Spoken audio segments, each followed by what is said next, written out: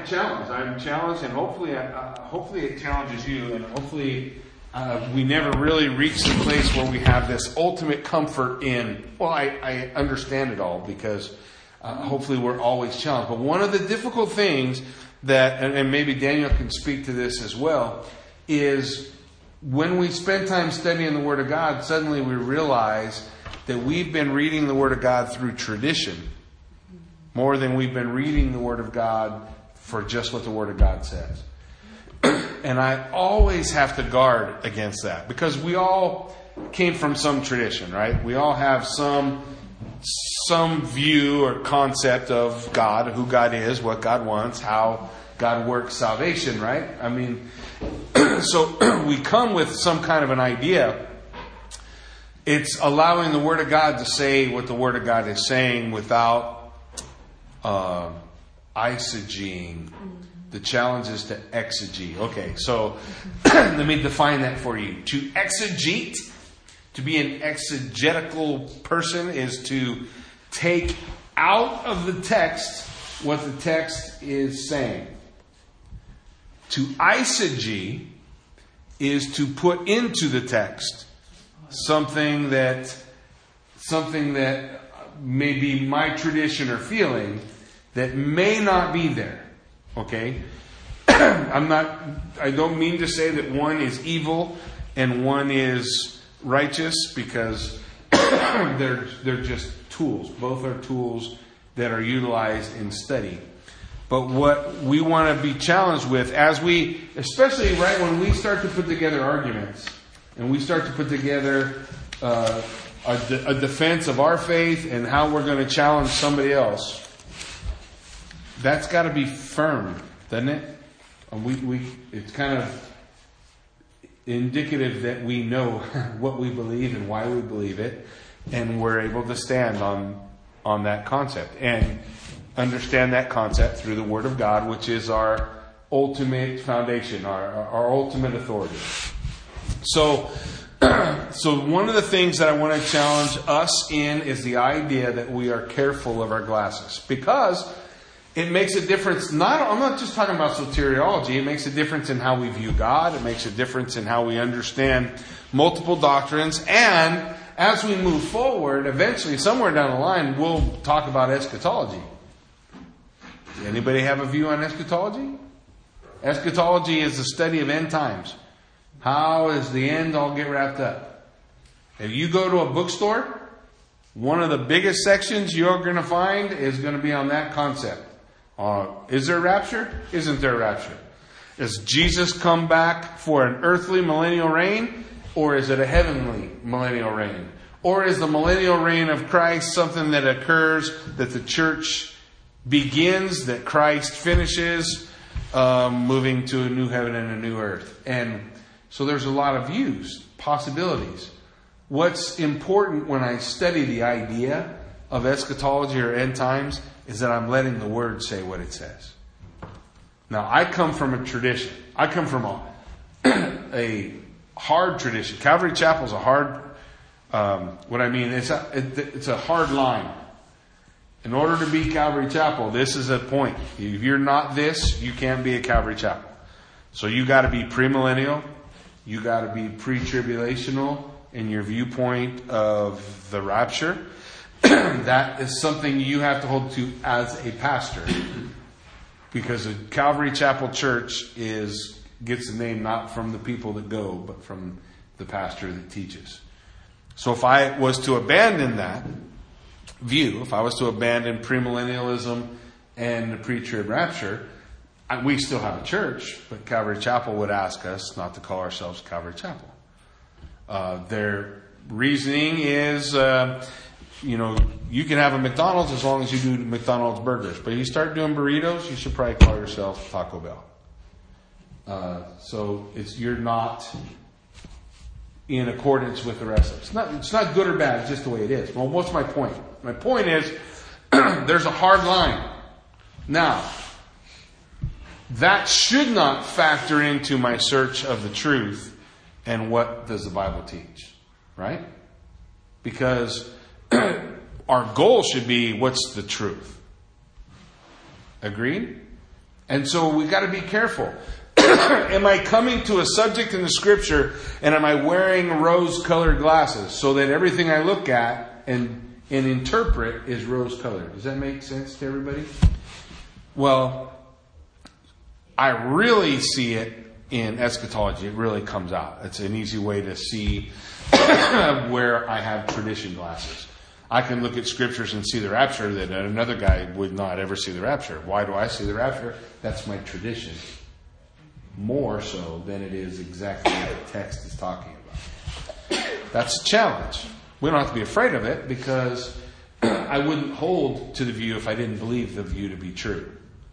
But if I believe the view to be true, I should find foundation in Scripture. Does that make sense? That's the challenge when we come to the doctrine of salvation. The Bible has very clear things to say about salvation. So when we are putting together our view of salvation, how does salvation work? How did it happen? How is somebody saved? There are certain things we're not going to find in the Bible. Anybody want to take a guess on what at least one of them is? What won't we find in our search for how God saves us? Well, the concept, we're going to see that we're not saved by works. We're going to see that idea. I'm trying to set a ball up on a tee, but I'm not getting any takers. Let me give you it. What you're not going to find is a prayer to pray. Right? What's the Bible going to tell us?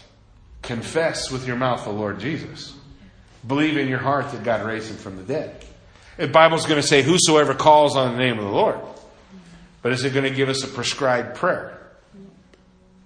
So when we put together the concept of salvation and how salvation works, our foundation needs to be Word of God. Does that sound fair? So there's a few places I think I'm going to do the scripture part at the end. I'm going to define some terms for us briefly. It's not even all the terms, but it's some of the terms. Then we're going to look at some scriptures, and then hopefully that's going to lead to discussion and then the assignment for next week. So let's take a look at some of the terms. If you can't write all these down, I'll make copies for next week. I just didn't get a chance to get the copies done for this week. So next week I can give you these copies that I'm going to talk about and whatever I add into it for next week. So however, I always think I learn more when I write it down. So it's up to you guys how you want to do it. But there's some terms that I wanted to discuss, and then we're going to jump into Romans. So, one, effectual grace, or some people call it prevenient grace. Anybody ever heard that term before? Prevenient grace? Most of the time we just hear grace. There is some argument. Me and Jason were talking. Where did I lose Jason? Did he leave? Okay. We were discussing about, if Scripture is the foundation, where do you see prevenient grace? Where do you see prevenient? Prevenient. And your computer's going to yell at you about it. Prevenient.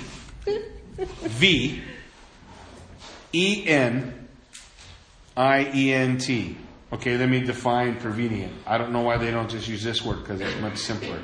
It means before salvation. Prevenient, before salvation.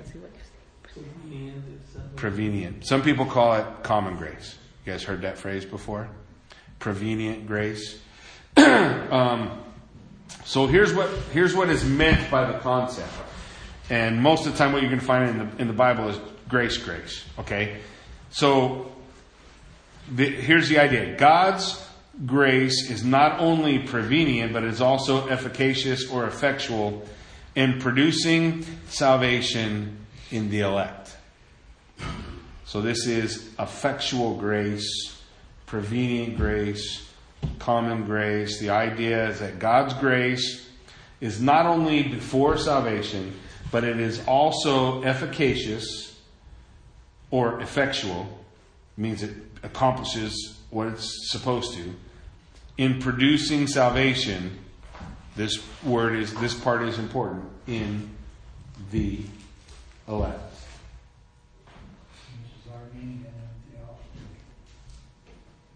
Which is, but this statement is both. It's not necessarily out of one camp or the other.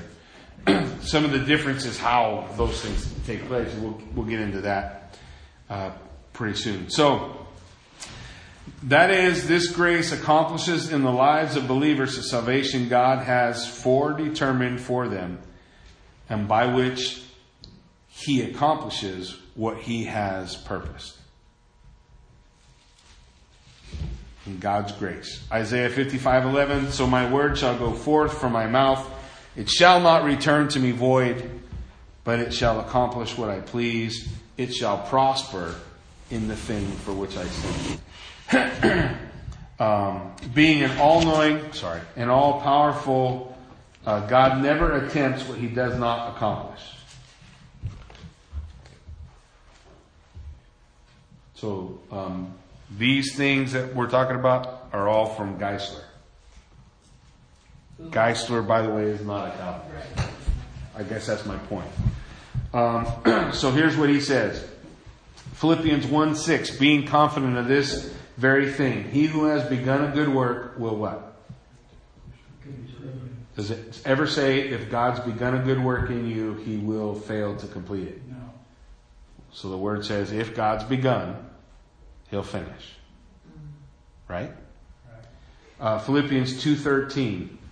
For it is God who works in you, both to will and to do for His good pleasure. So God is doing what God does. That's the idea or the concept of effectual grace. We have the idea of sealing. You guys have heard that we are sealed. Paul speaks of being sealed by the Holy Spirit as a salvific act that guarantees our ultimate salvation. The guarantee of our salvation is the seal of the Holy Spirit. It's what the Bible tells us. So, where does it say it? Ephesians 1:14. Who is the guarantee of our inheritance until the redemption of the purchased possession to the praise of His glory. Speaking of the work of the Holy Spirit. It's in Ephesians chapter 1. In Ephesians chapter 4, verse 30, it says, do not grieve the Holy Spirit of God, by whom you were sealed for the day of redemption. Romans 8:9, but you are not in the flesh, but in the Spirit. If indeed the Spirit of God dwells in you. Now if anyone does not have the Spirit of Christ, he is not His. So if you don't have the Holy Spirit, are you saved? No. That's the idea of being sealed in the Holy Spirit. Now, what does the Bible teach about that? How does that occur? Salvation.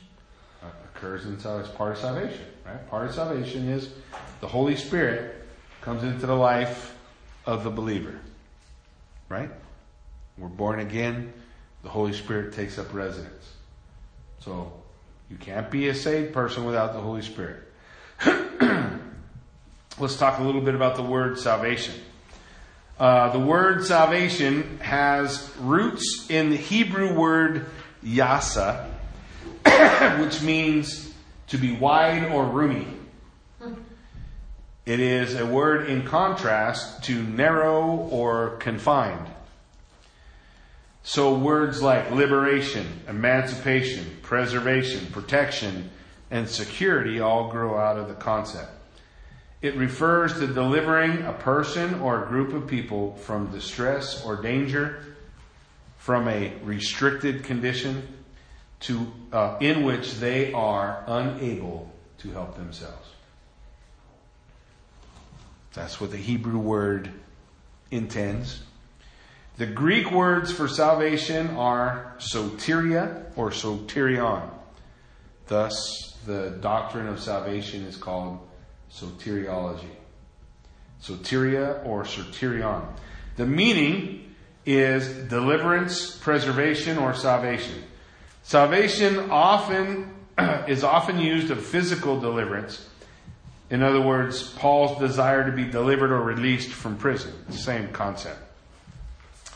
I know that through your prayers and the help given by the Spirit of Jesus Christ, what has happened to me will turn out for my deliverance. So the idea of being physically saved from the danger he's currently in. Same kind of a concept.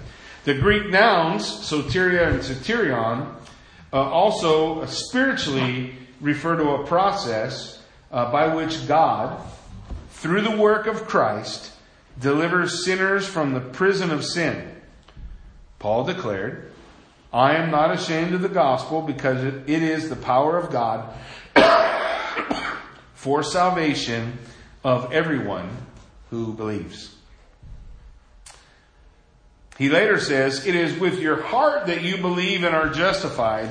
It is with your mouth you confess and are saved. Romans 10:10. We're going to take a look at that. Peter announced, salvation is found in no one else, for there is no other name under heaven by which men must be saved. That's in Acts chapter 4, verse 12. So, salvation is a broad term. It encompasses the 4 stages that we talked about. You begin with really 3 stages, but assuming you begin at condemnation. Which are saving you from the past penalty of sin, that's justification.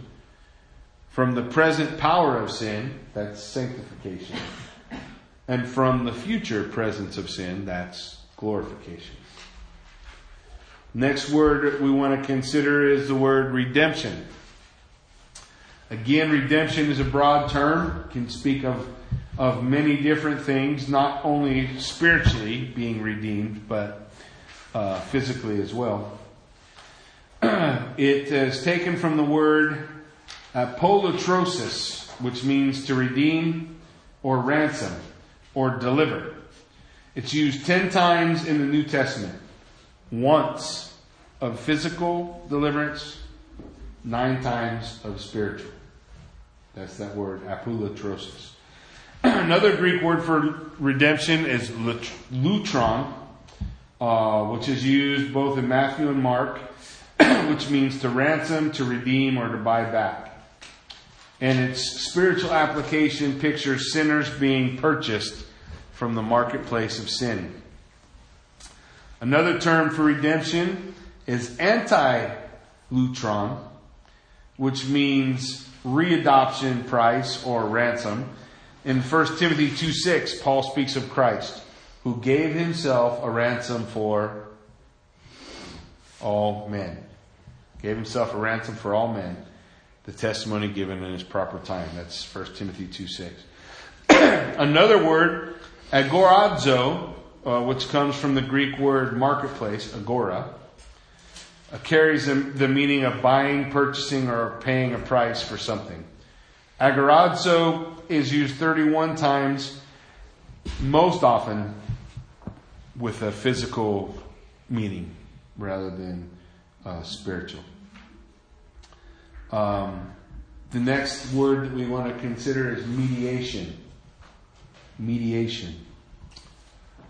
As Savior, Christ is our mediator. Okay. So the Hebrew word, yachah, is employed once in the Old Testament. Anybody know where? The concept of mediator in the Old Testament? Moses? Nope. Yeah, where's that at? Nope. Ish. Ishmael? Was Ruth the mediator to the king? No. You mean Esther? Esther, yeah. Sorry. Keep going. Where is it's only one time in the Old Testament. I hate them. There's one. If there's 5 right answers, I feel better. One is rough, huh? There's an timeline. Bible man. For I know my Redeemer lives. Oh, Job. Okay. Job. So Job 9:33. Job 9:33 says, if only there was someone to mediate between us. Why'd you say ish? Well, ish, because kinsman redeemer was ish. It's kind of close. Sorry, brother. Ishmael. Ishmael. What's he saying? Ish. Ish in the Hebrew. In the Hebrew, ish means man. Maybe. Oh, sorry. Well, kinsman redeemer reminds me of Job. I don't know why. So, if only there was someone to mediate between us, to lay his hand upon us both. Remember part of Job's lament. If there was someone who could make a case between me and God. That's the Old Testament area where the idea of mediation is laid out. It is more fully explained to us in the New Testament, right? And all over in the New Testament, the Greek word for mediate is mesitas. It is used 6 times in Galatians of Moses. It's used in Hebrews of Christ. 1 Timothy 2:5 it says, there is one God and one mediator between God and men, the man Christ Jesus. So the concept is laid out for us. There are 3 aspects to the mediation of Christ. 3 aspects to the mediation of Christ. He mediates as prophet. Anybody guess the next 2? Priest and king. So he mediates as prophet, which means he represents God the man. He mediates as priest, which means he represents man to God. And he mediates as king, which means he reigns over man for God. Those 3 ways, Jesus Christ is the mediator for us. So that concept of mediation is a part of salvation and what we're going to discuss. Next we have the idea of regeneration. Regeneration. The Greek word for regeneration is pelaginesia, which means rebirth, spiritual renovation. It is used twice in the New Testament, Matthew 19:28, of a new world, the New World Order when Messiah sets up his kingdom and there's a new world. That's regeneration. And then it is used Titus 3:5 of salvation. Listen. Not by works of righteousness which we have done, but according to His mercy, He saved us through the washing of regeneration and the renewing of the Holy Spirit. So regeneration is the impartation of spiritual life by God to souls who were dead in trespasses and sin. Ephesians 2:1, right? We who were once dead in trespasses and sin, He made alive. And so we are made alive by God through faith in Jesus Christ, according to Ephesians 2:8. The source of regeneration is God. The result of regeneration is sonship. The means of regeneration is the Holy Spirit. The duration of regeneration is eternal. John 1:12 through 13. But as many as received Him, to them He gave the right to become children of God, to those who believe in His name, who were born not of blood, nor of the will of the flesh, nor of the will of man, but of God. You are all sons of God through faith in Christ Jesus, according to Galatians 3:26. And there are multiple texts that continue to build on that idea. So as we kind of work our way through, this, by the way, is not an extensive list of all the terms that we're going to be discussing, but hopefully it's enough to get your mind starting to move in that direction. Regeneration goes through eternity. Eternity is when we're with Christ, we're still being regenerated. Is that correct? It still lasts. Perfected. Yeah. Once we're with You're not being regenerated, regeneration will have been accomplished. So regeneration Speaking of regeneration being eternal is a way of saying so is your salvation. As and when. Has no end. Like a new heaven. Once you're regenerated, you're a new creation created in Christ Jesus for good works that God has foreordained that you should walk in. So, it's an endless argument, right? The endless circular argument is one side says you can lose your salvation, the other side says if you left, you never were of Him. And that's a biblical concept. It would be kind of the same thing as once were with Him in the journey. We wouldn't stop. I don't know that you will. Since God's eternal, you will be learning eternally. Yeah. Yeah.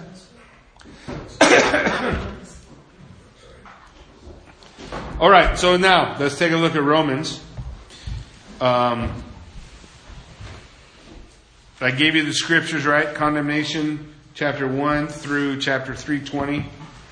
Justification, did I give you this? Okay.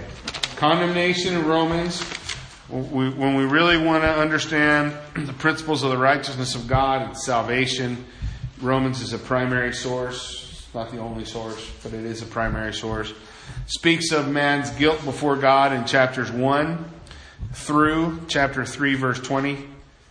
Speaks of justification, the work of justification, from 3:21 through chapter 5, verse 21. Speaks of sanctification in chapter 6, verse 1 through chapter 7, verse 25, which is basically all of chapter 6 and 7. And then glorification, chapter 8.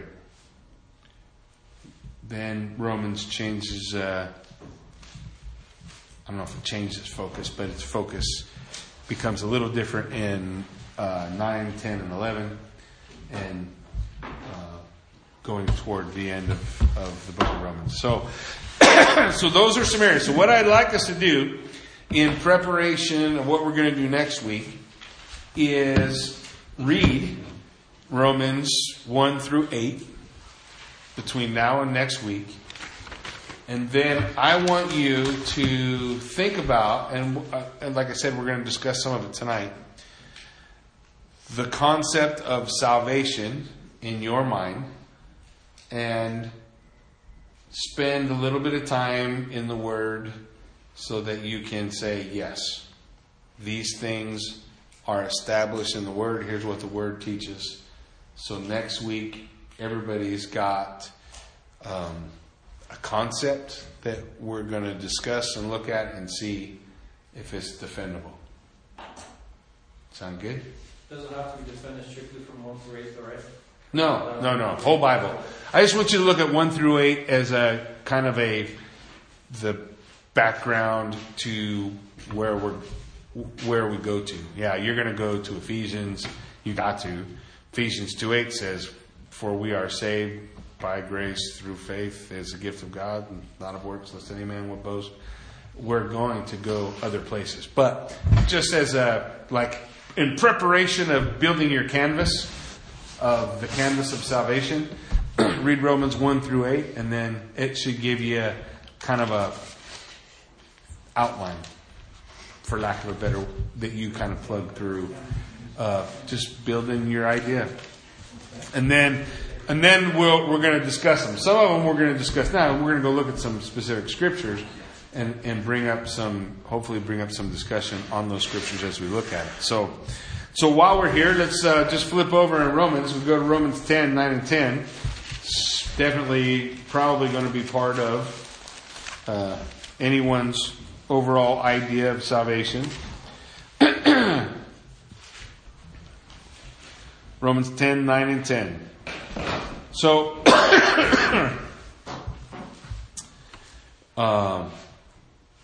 that if you confess with your mouth the Lord Jesus and believe in your heart that God raised him from the dead, you will be saved. For with the heart one believes unto righteousness, and with the mouth confession is made unto salvation. For the Scripture says, whoever believes in him will not be put to shame. For there is no distinction between Jew and Greek, for the same Lord over all is rich to all who call upon him. For whosoever calls on the name of the Lord shall be saved. Pretty good scripture dealing with salvation. Anybody have any particular observations that they would like to share? Romans 10, 9 through 13. You can back up earlier than that if you want. One word jumps out at me. What's that? Whosoever. Whosoever is a good word. Very good. Whosoever is a good word.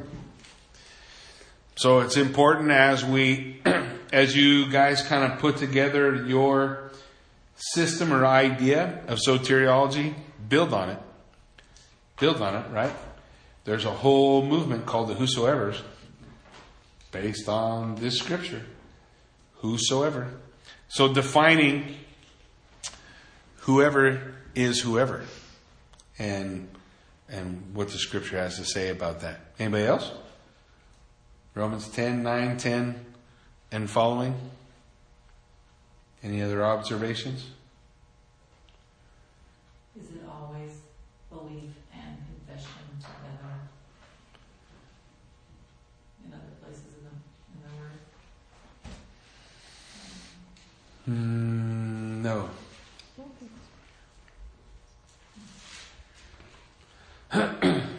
Not always. But that doesn't mean it's not. Because one is a general statement and one is more specific. But what is meant by confession? If you confess the Lord Jesus, what's that mean? What did it mean in Paul's time? Put yourself in the writer, right?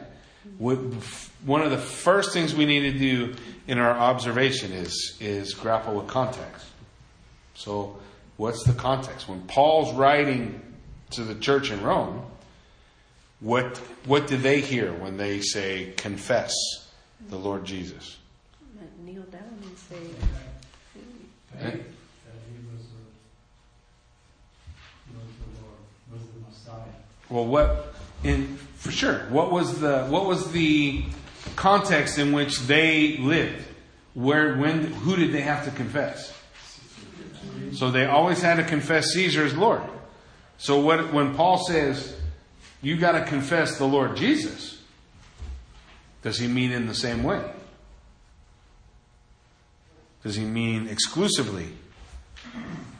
He's also going to say, Paul, writing in the same time period, that no one can confess Jesus as Lord except by the Holy Spirit. And in that context, where he's talking about no one can confess that Jesus is Lord except by the Holy Spirit, and no man in the Spirit calls Jesus accursed. Don't remove it from the context either. Same context, right? What was going on in their time? The idea that you had to take a pinch of incense and declare that Caesar was Lord. I got to declare Caesar's Lord. And Paul's saying, look, if anyone stands up in that place and says Jesus is Lord, he does that in the power of the Holy Spirit. So, and for them, that was a really strong statement, right? Well, I know I'm not saying it doesn't have application to us. It does. But when we observe Scripture, we need to observe Scripture in context. Agreed? And so don't remove it, especially from historical context. There's other context too. But spend the time thinking all those things through. Remember, I don't know if you guys were here on Wednesday, I talked about living by the book. How many guys did living by the book? Howard, you did it with this. Daniel did it. And living by the book, one of the first lessons in living by the book, basically it's a book on learning how to interpret, apply, and observe things in the Word of God. So basically the idea is everything begins with observation. Okay? And they gave us a table, like this table right here, and they said, everybody stare at that table for 5 minutes. And then at the end of 5 minutes, I want you to write down everything. Now don't look at the table no more. Now write down everything that you saw. And in the exercise, we'd look, and I think, I got it. In 5 seconds, I get it. I see everything that's there. And then on the screen, what they did is I looked at my list, and then you guys remember they run the list of everything that was on that table? And it was like, holy cow, I had like 7 things on my paper. He had 150 items listed, and that I didn't see. Why? Because I really wasn't making careful observation. So when we come to Scripture, we want to do that, right? We want to take the time, read it over, because we hear familiar Scriptures over and over again, right? And pretty soon we're sure we got it all. We've squeezed all the juice out of that verse. And he also said that one of the things was to watch that, because we become so familiar with certain Scripture that I got that and we bypass it. Yeah, and we don't. That's right, and we miss things because we go too quick. I thought that Danielle has, Jason's wife, has a really good thing she does in English for just English stuff, reading in general, called close reading. But basically, close reading is the same idea, that you slow down, really chew on it all, look for it. What's going on? Why does he say this? Why does he say that? What's happening? Paint the picture so you can get squeeze as much of the information that we have available for us in that Scripture that we can squeeze out of that. Anybody else have anything else? Romans 10, 8 through 13.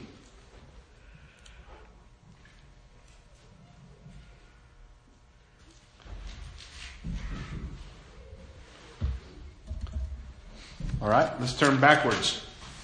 Go back to Romans 8. Here's another good one we know. Romans chapter 8, verse 28. And we know all things work together for good to those who love God, to those who are the called according to His purpose. For whom He foreknew, He also predestined to be conformed to the image of His Son, that He might be the firstborn among many brethren. Moreover, whom He predestined, these He also called. Whom He called, these He also justified. Whom He justified, these He also glorified. Anybody know what they call that section of Scripture? Calvinism 101. The golden chain of redemption. Links in the chain of redemption. I thought Calvinism 101 was in chapter 9. Chapter 9, that's what I was going to do. But it's definitely up the same tree. So what do we observe? All? Yeah, it was in the other passage. All. For we know that all things work together. Okay. What was in the other passage? All what? That all who, well, I have to go back to it. But I noticed that there was a couple alls in chapter 10. So let me go back to that. It said, the scripture said, whoever believes in the Lord, there's no distinction between Jew and Greek, for the same Lord over all is rich to all who call upon Him. So who's the all? That's a question. Is all? It is, but what is it defined by? All what? Who believe? Who call? Faith. Huh? All with faith. Yeah. So we got to look. All always means all, but all sometimes Well, in verse 11 it is says, defined by whoever believes context. on Him. Who? All what? All mothers, all fathers, all people, all everyone. specific to those who believe. So it's definitely all who call. I have no problem with that. Maybe no distinction. And then here, when we see all, Between Jew or it's Greek. about all who love So God. that also is all kinds, isn't it? It is. All kinds, whether Jew or Greek, Uh-huh. barbarian, Scythian, slave, or free. If they call. All kinds.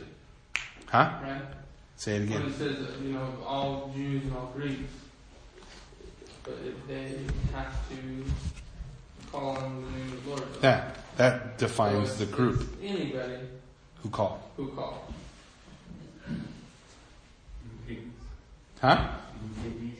Even pygmies. Even But pygmies. in this, But in Romans 8, 28 through 30, it's in the Bible. When I read that, something comes to mind about just the predestination question, why pray for people God already foreknow. It's a done deal, so, we're praying because He tells us to, but don't sweat it. but there's this verse in 10 here that says, how then will they call on him who they have not believed? How shall they believe in him whom they have not heard? And how shall they hear without a preacher? Okay. His question was, why should we pray? Well, okay, but we're praying. Well, I kind of just the similar. to mix it up a little. Yeah. Get the discussion rolling. Yeah, don't be shy. In 8, He calls us. In 10, we call Him. If you looked at 10, it was your heart, your lips, your, with your, everything was directed towards the individual. The individual. Good. This one, everything was directed from God. Anything else? Anybody want to answer Phil's question about why we should pray if everything is predestined? For it aligns us with Him. Changes us. How so? Makes us less self-centered. Okay. We know if it was part of this predestined plan for our prayers. That's hard, right? We might know that it's predestined, but we don't know what's predestined, right? Well, I guess I was trying to say with that verse 14, it implies that we know, so we should always be praying and speaking and seeking to share. That's right. Because So, we don't know who's going Why to do we hear. still share the gospel? Why do we still preach? Why do we do all those things? It's because, ultimately, because Jesus tells us to go. We don't know. God knows the elect. He hasn't told me. Has He told you guys? So I can't make a decision whether George is elect or not, can I? So I should share the gospel with him. How will I know George is elect? When you say The gospel bears fruit in his life, man. He takes it, runs, takes off. Man, I love the Lord. God's really regenerates his life. His life changes. All these things take place now. But he might fall away, and then he was never of us. Man, George, he's got you falling away. I'm praying for you, George. So we pray. So we'll know they're elect when we see them in heaven. That's what it is. I've got a question for you, Jackie. How come that Jesus himself, in the prayer he prays, says, thy will be done on earth as it is in heaven? Why? If it's already being done, if essentially God's will be done, why waste the breath? And why not teach us to pray something else? And why, if you look Behind at which part? That God's will isn't going to be done on earth? The Lord's Prayer, His prayer. If you look at that prayer, you dissect it, and you break it down, you almost could think that you could just cut that part out. I'm not going to argue. I think there's so much for both camps that this is going to inspire great conversation, which I'm looking forward to very much. Yeah. But if you look at the book of Acts, And you think, whoa, what are you going to see doctrine out of the book of Acts? Well, you may see, you may not see it. But like you talked about, the 150 things on the table, and we grasped 7. If you look at the book of Acts itself, and you don't have to go to stuff like Romans and Hebrews, you can support a lot of stuff.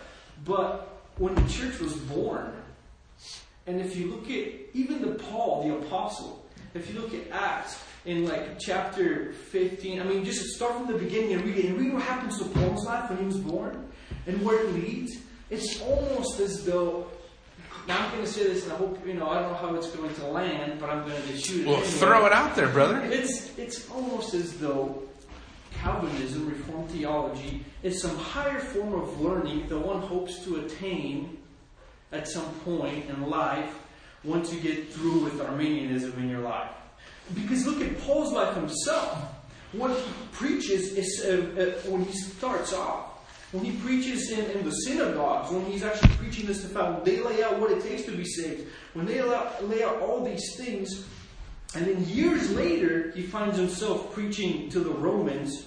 Years later, it's almost as though he's attaining some kind of new form of learning, and then he opens this big can of worms up in Romans 8:28 that I call, I guess, the Calvinism 101, because I always look at that's the predestination, verses, which there's many others. But man, you look at that stuff, and you look at even Paul and where he was at, what he taught, and what he ended up teaching. Like I say, it's almost as though that stuff is, I don't know, man. It takes away like a vacuum. I believe it can take away like a vacuum the love of man towards their brother, because it's almost like, if God called him, predestined him, it's good to go. It's so, I believe Reformed theology is devoid of love in a sense. And I've struggled for years to look at that, because essentially the ultimate question at the very onset is this, the very end. If you break it all the way down to the very beginning of it all, you could say this: God is cruel. Is a cruel taskmaster wanting to see a cruel game play out in a big soap opera in a grand scheme of things. You said something yesterday that's very interesting. You said, God loves us for who we are. Can we love Him for who He is? For me, it's difficult to create the rules in which my son gets killed. For me, as a father who loves, it's difficult to create rules in a game that my son will play and will get slaughtered as viciously as he got slaughtered. And they call this my plan. At the end of the day, that's what I come back to and see. And I can't help but see, man, God, from this page to that page, if I look at it, the heart of God can't be that God. When I come to God being that God, it jacks me up. It pulls the love away from my heart. It just pulls it away. So, because it's like, if God has that heart, what heart am I supposed to have? If God's going to kill His Son, with what love do I go to share the gospel for these to be saved? It's difficult to wrap your mind around that. And yet, you can't avoid it in here. You can't avoid seeing these things. Blot your name out. And there's so much. And so, it's like I said, I'm interested in the discussion because I think it's going to be interesting. And I think everybody... That's my goal. I'm hopeful. And everyone's getting loaded with ammunition, and plus everything else is going to come into that. Yeah. And I'm really... And as we look at our goal, ultimately, is to say, like I said when I began, my heart would like to be in a certain place. I would like it... I like things to be different than I feel like where the Scripture's leading me. So it's not like I'm going, hey, I want to become different. Right. I don't want to become different. I just want to be faithful to what the Word of God teaches, what the Word lays out. So I want to be careful that that's how I'm coming. And the purpose behind what I said last night is the idea that are we okay with who God says He is? Sure. Or is it the God we've made in our minds about how God ought to be? And have we done that? Or are we being faithful to how God reveals Himself? And those are challenges we got to come to. And so the way that we find ourselves on solid footing or solid ground is that truth that we hold to, that we develop, that we cling to, is not supported by my feelings, but is supported by the Word of God. What's the Word of God teach me? Because my argument would be God teaches it, 1 John 4:7-8, that God is by definition love. And 1 Corinthians chapter 13, that love is perfectly expressed in the person of Jesus Christ. So then I come to my issue with, when I look at it in a different light, what changed? What made it different? You had a question, Phil? Yeah, 2 weeks ago, I wrote down a question I never asked because we just... Fling it, brother. But it ties in with this because whenever you get into this stuff, and I like an argument as much as anybody, but practically, you talk about the Westminster Catechism, and our chief end of man is to glorify God and enjoy Him forever, and Philippians, I want to know Him. So how can we learn practically to enjoy His presence amidst getting into Calvinism and Arminianism and who's elect and who's not? And if we're not enjoying, if we just end up with an adrenaline rush. Yeah, we don't want it to. And George is right. One of my first teachers told me one of the things we have to guard against, and I think one of the issues in the Calvinistic camp, if there is one, is the idea that everything becomes a textbook and starts to lose joy, starts to lose. I always said it's like when you used to go to Disneyland. I don't know how many of you guys have been to Disneyland when you were a kid and it was so magical. And then now you go behind the scenes and there's trash there and there's junk and there's broken things and there's things but when you was a kid, it was all magic. It was all magic. So the challenge is to learn about God and to allow God to be God and still find joy in who He is. If I have joy in an image that I've created that's not true, I don't really have joy in God in the first place. I really like what you said, because I think we have, as we come at these things and we come at them with humility, we do well, because what happens so many times when we debate the scriptures is our debate becomes motivated by our pride. Because we want to believe that we're more intelligent, that we've got an insight, maybe. And I've seen this a lot in eschatology. I see even when I read Rapture, pre-trib Rapture, when I was studying it for a retreat I did, I was frustrated by the amount of hostility I sensed in the people debating, and that felt like, why, if you're humbly coming in and just want to hear the truth, there shouldn't be any hostility. I feel like we have to guard against that path in our hearts, because it becomes an issue of, I want to be right more than it is about, I just want the truth. And so I think if we all come at it, and I appreciate that we have the forum to come at it, we just want to know the truth, and that's what we want to. Yeah, and hopefully that's our goal, because and you alluded to Philippians, I think, where he said we want to know you, but I want to know you. I want to know who you are truly. I want to know the power of your resurrection. I want to know the fellowship of your suffering, which are crazy things for us to be saying, right? Especially when you consider His suffering. And but the ideal is that I think the real joy. I think a lot of people say, "Man, I don't know if I really am experiencing the joy of the Lord." And my question would be, is your view of God accurate? Is your view of God, not are you saved, but is your view of God accurate to what God says about Himself, or who God says He is, how God says He functions, and how He sees things? Because that's where He's telling us in Scripture, right? That the joy of the Lord is my strength is found in who God is and knowing Him and understanding Him. And so when the disciples come to Jesus and they say, Lord, teach us to pray. How should we pray? Then He says, pray like this. Our Father who art, I almost lost that. Our Father who art in heaven, hallowed be thy name.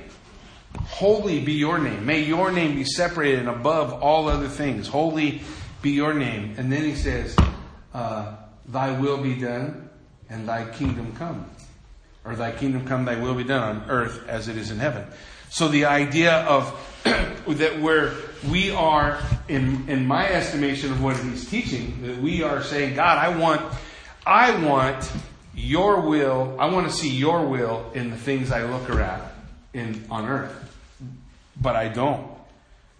When I look around on earth, I see that guy's will just happen. I see that person's will just happen. That's how I'm interpreting my surroundings. But God is saying that we should pray that thy will be done on earth like it is in heaven. How's God's will done in heaven? Perfectly or not?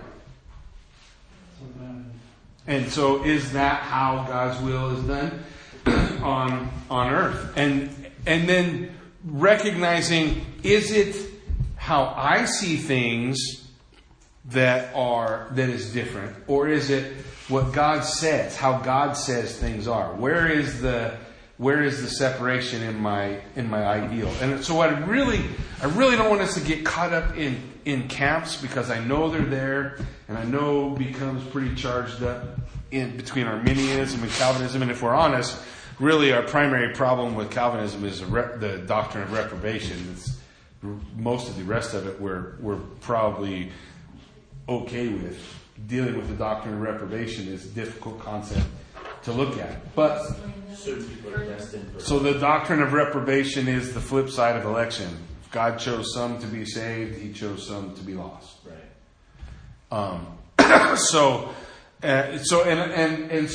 What I want us to do is not decide the truth or the lie of that based on my emotion. I want to decide the truth or the lie in that based on what does God reveal in His Word. What is He saying in His Word? And then my point, I guess, is then the love doesn't have to be sucked from me if I have the reality of God. And I'm not saying run down and you got to see all these things. I'm just challenging us as a group to say, take your glasses off, come to the Word, and develop what the Word of God, discover the God of the Word and what He is telling us about salvation, and then let's discuss it. Because really it's in the discussion, right, that we work through issues. Because otherwise, if I don't ever discuss it, my argument sounds great. I go, oh man, I got this all figured out. So that's not how I do it. I sit down with Jason and I say something, and Jason goes,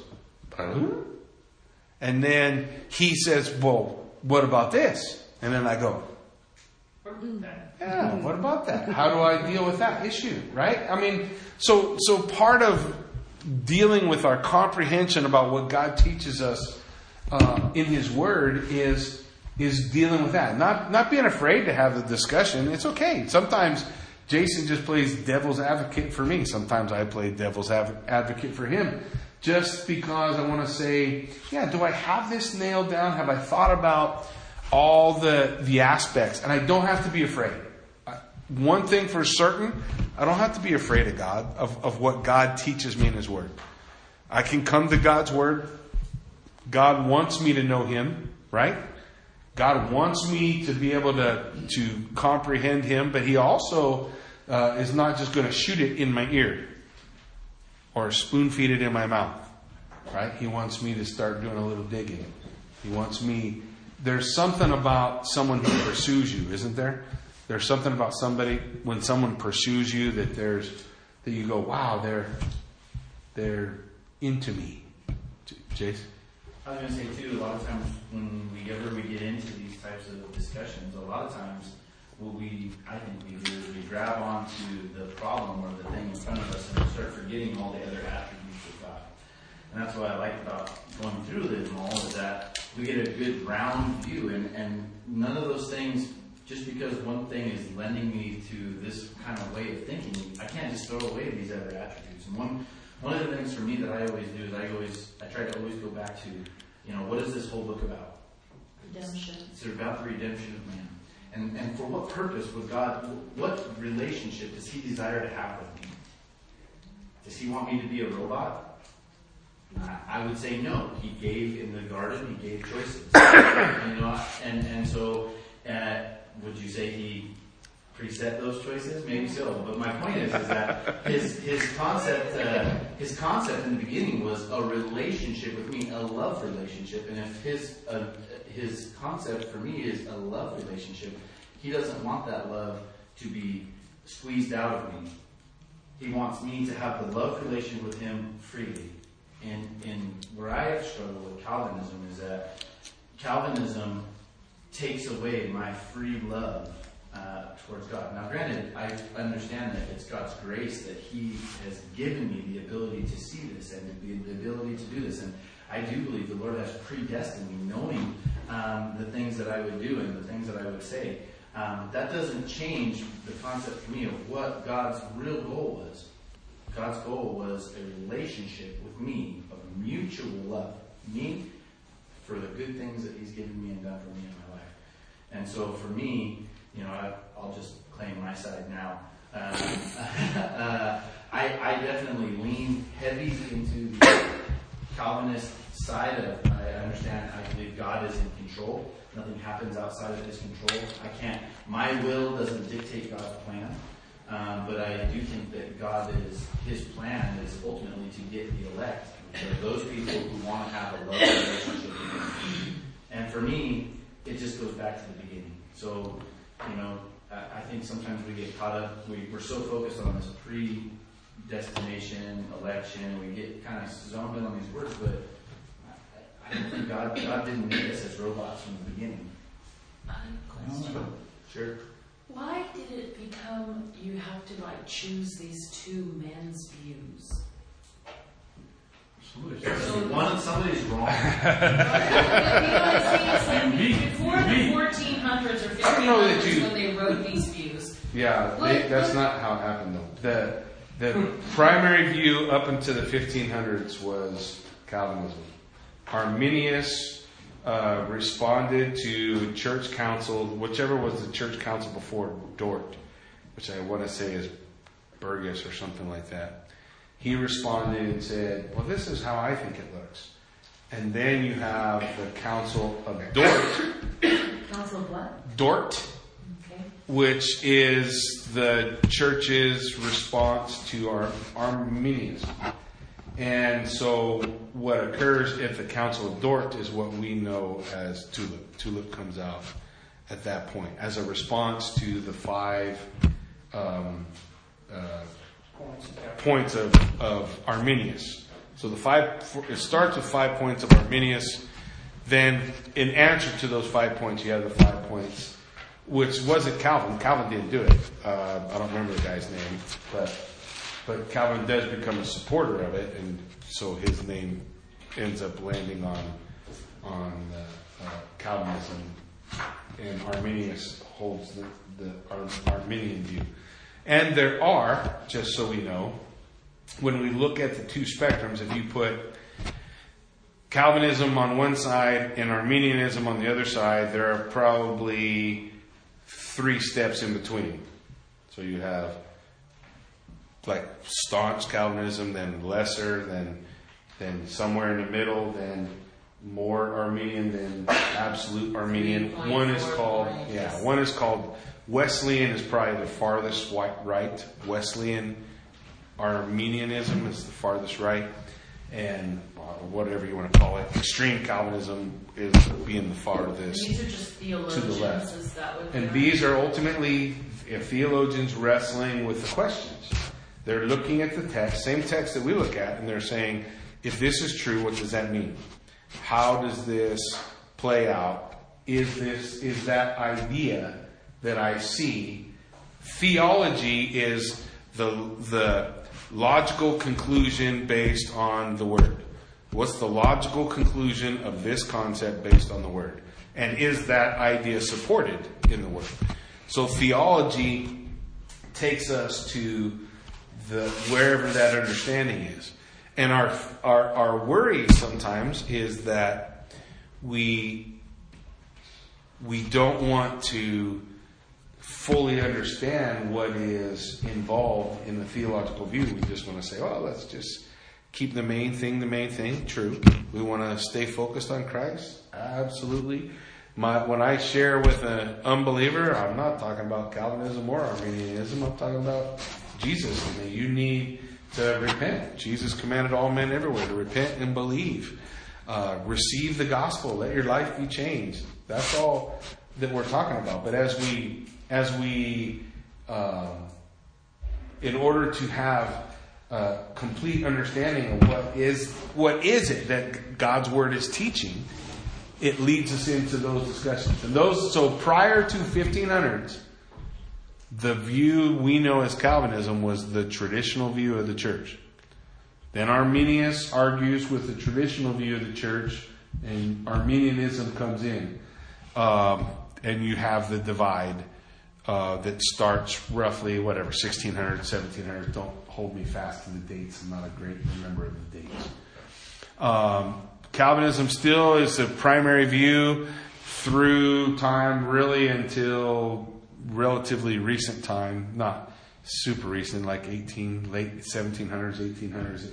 It gains a foothold and starts to really take hold within the church.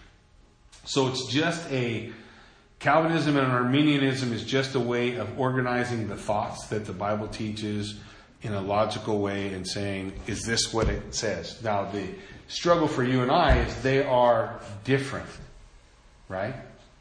They maybe have the same starting point. Maybe they don't. You might argue that point, but they look at the world very differently. Are they both saved? Yeah. Does your theology have to be right for salvation? Is that what the Bible teaches? Not according to the Calvinists. No, actually, most of them.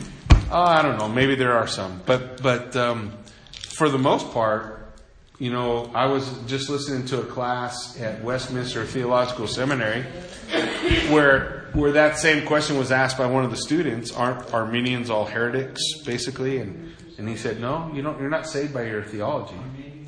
He said, I don't think their theology is correct. I don't think they're taking a logical course, but if you're consistent with that view, if you're elect, you're elect.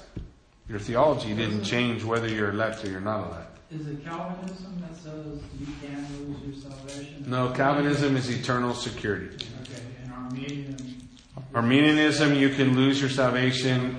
Depending on how far down you go, Arminianism will say that you can lose your salvation when you sin. But not all Armenians. But not every people land in between those. My point is, here's the spectrum, okay guys? Here's a spectrum of salvation. Now, all of it can't be right. Now, the challenge is, don't use your tradition. Try to take your tradition off and just go to the Word. And let's say, what does the Word teach us? When we look at Romans 1 through 8, what's Romans 1 through 8 telling me? How's that work? Now, I want to also plug in other places. I want to go to Ephesians chapter 2. I want to go to the Gospels where we see Jesus bringing the message of salvation. How does Jesus present it? How does He lay that out? Does that fit with what Paul's talking about? And so we begin to look at all of it. And not to be afraid of where that journey is going to lead me, but to rejoice in the fact that what that journey is going to do is help me get a clearer picture. What did he do with predestination? Who? Jesus. He talks about it. Can we get a hand? No. I had to do my journey. I think The realities is that both presented in the Bible. you have if we you have both absolutely have the camps, concept. What people want to do is divide it and say Calvinism's sovereignty of God and Arminianism is a responsibility of man. And both of those things are clearly taught in the Bible. Does the Bible teach that man makes a choice? Absolutely. Nobody's denying that. Absolutely taught man makes a choice. And in what relation and how that works. I mean, those are things we we ought to know. When I was young, okay. Which was given to him by God. When I was young,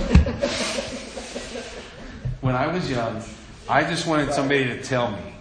Just tell me what it is. Just tell me what it is, and that's good enough for me. And that's not good enough for me anymore. I really want to know God. I want to know who He is. Just like I really want to know my wife. I don't want to know the woman I think she is. I don't want to know the woman I think she ought to be. I want to know who she is in reality. And I want to know God like that. I want to know God in reality. Who are you, God? What is your heart? I agree, absolutely, no question. Deuteronomy 6:4, the Shema. Hear, O Israel, the Lord your God is one God. What's the very next thing He says? And you shall love the Lord your God with all your being. You shall love Him. And you shall teach these things to your children. And when you walk and when you go and when you move. And so I want to be able to do all that. So then he throws in verses like 8:28, and we know all things work together for good to those who love God. So if you're not going through some not so good times, that's going to kind of tell you how much you love God. Maybe. Yeah, and we want to, when we come into interpreting that word, right, and working our way through the word, we want to be faithful to it and honest with it, and not try to I don't want to put my feeling into it. I want to say, what is God's word saying to me? What is He imparting? What is Paul trying? What's the point he's getting across? What's going on? And there's no shortcut to that. Just for most people, just to use your Bible as a tool. Most of us in our side notes have scriptures that link, that back up what that chapter says. Everybody knows that. If you're going to go study tool-wise, right? So you have contextual scriptures on the side of your verse. In every Bible, see all these little verses right here? So if you want to look up what relates to that, those are your tools. But just for your FYI, like I'm on Bible Hub right now. So it's doing that for me right here with some cross references. It's giving me every translation. If I go to Blue Letter Bible, oops, I lost it. Oh, sassafras. Well, Blue Letter Bible has all this little thing where it has little tools. You can put in. I have Romans. Here it is. So there's Romans 1-8. Every little verse has tools. It's got all these Strong's Concordance. So I don't know if you guys, if you're going to study, if you have some of these tools, if you have a computer, there's so many options for study. And I don't know if you're familiar with them at all, but I just kind of wanted to point out. Yeah, they're all free. And ultimately, the big challenge, one of the guys I really respect at Calvary Chapel Buell is Brian Switzer. Not because Brian Switzer is perfect, not because he doesn't have any bad views, but because Brian Switzer is a man of the Word. Brian Switzer might not be able to quote for you what Calvin thinks or what Arminius thinks, but he can quote for you what the Word says. How is it that he can do that? He reads it. How often does he read it? All the time. Find him without his Bible. He is committed to spending the time in the Word. Why? Because he wants to know God. And so then he has an answer. He has an idea. And him and I get together most Thursdays and tomorrow too. So some Fridays, most Thursdays, we get together and we just chew on the same stuff. Not because we want to argue or fight, but because we want to really understand who God is and what's God's Word say. Challenge me and say, that's not right. And then I go, oh my gosh, I hadn't thought of that. You know what? You're right. I need to spend some more time. I want to know God more. Learning to love God, love God's Word, loving where the Word of God takes you should be the great challenge of our life. That I want it. And I'd love to give you, it's a lie. I wouldn't give you a shortcut if there was one. Because I think there's something to be said for the journey. For the journey that says, I want to understand Why am I praying? How does that work with predestination? Well, I don't necessarily want to know what every other man thinks. I want to know, what's it saying in God's Word? What's He tell us about prayer? What's He teach us about the idea? What's He tell us about predestination? What doesn't He tell us? And how does that stuff relate? And there's just no other way for it, right? It's all found in the Word. Spending time in the Word. And you can read the whole thing from cover to cover in a week. Even if you're Jason. I don't know if that's true. We'll find that experiment this week. That'll be your assignment instead of the fence. So, but it's all in a matter of do I want to know? Do I want to understand? So Brian Switzer has committed to read the Word of God all the way through every single year since he's been a believer. I think he's been walking with the Lord for 8 years. So cover to cover, 8 times through the year, and then he sets aside a week a year. I don't know if he still does it, but he used to set aside a week a year to go to a cabin, fast, and read the Bible. Finish the Bible in that week. To just get away, because for what purpose? I want to know God. I want to know God. And there's a lot of growth that happens in that, right? And understanding. Is there questions that happen when you do that? Yeah. I would like to point out he's Armenians. Just saying. Yeah. Absolutely. For all his reading. Absolutely. And that's okay. But the point is that we are making the Word of God part of us, and that's where our theology needs to come from. But what I don't want it to do is come from whose argument I like the best, or who had the longest history, or how did this all come about. I want it to come out of the Word, naturally come out of the Word and what the Word teaches. And, if I'm honest, I think the reality is you're going to have some kind of a blend. I'm just trying to work my way through it. And I'm not afraid to be honest about it. Say, here's where I'm at. This is how I'm working but at the end of the day, I'm going to be faithful to what the Word says. What's the Word teach me? And just keep pouring it in. And then that's what I do. I get questions like, how does this work? I don't understand how this works. Pull my hair, but I'm not going to hide. I don't want to hide from it. Let's go find out. I want to look up every prayer in the Bible.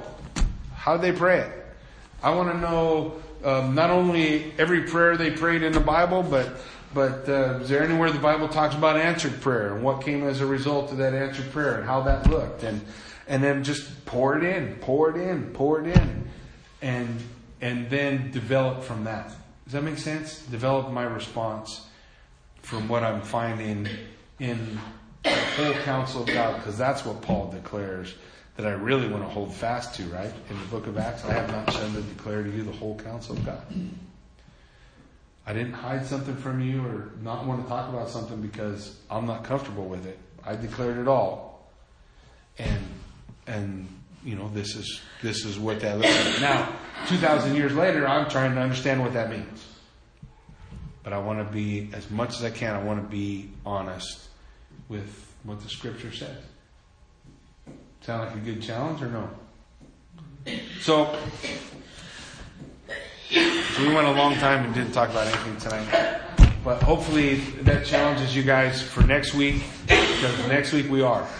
So next week we will talk about the discussion on all 3 fronts. One front we didn't discuss at all. It's a little lesser, but the idea of Reformed theology, of Arminianism, and universalism. And what is it that the Bible teaches, and what do we see? Because you go online. This whole journey for me started. A friend of mine, Don MacArthur, got into an argument with a guy on Facebook, and I was like, I'm friends, so it pops up. You guys know how Facebook works? No, so you don't have to do it, but it pops up and says, "Hey, Don linked you to this discussion. So I go read the discussion and I'm like, oh, what is this guy saying? You gotta be kidding me. And wow, he defended it pretty well, challenged me. And so I had to think about what does the Bible actually say about this? Because I know what you're saying ain't right. That can't be right. So I got to go to the Word. What does the Word say? What does the Word teach? That person was a guy who used to do worship at evangelistic outreaches, who is today a pastor of a Universalist church, which teaches that all men are saved, regardless as to what they do or what they believe. And you are thinking to yourself, could never prove that. What is he talking about? Well, we'll get into it next week. But your part is define salvation, what you see the Scripture teach salvation. Sound good? Everybody okay with it? Yeah? Let's see where we land. And then let's come prepared to discuss it. That's a good word. I like that. Discuss.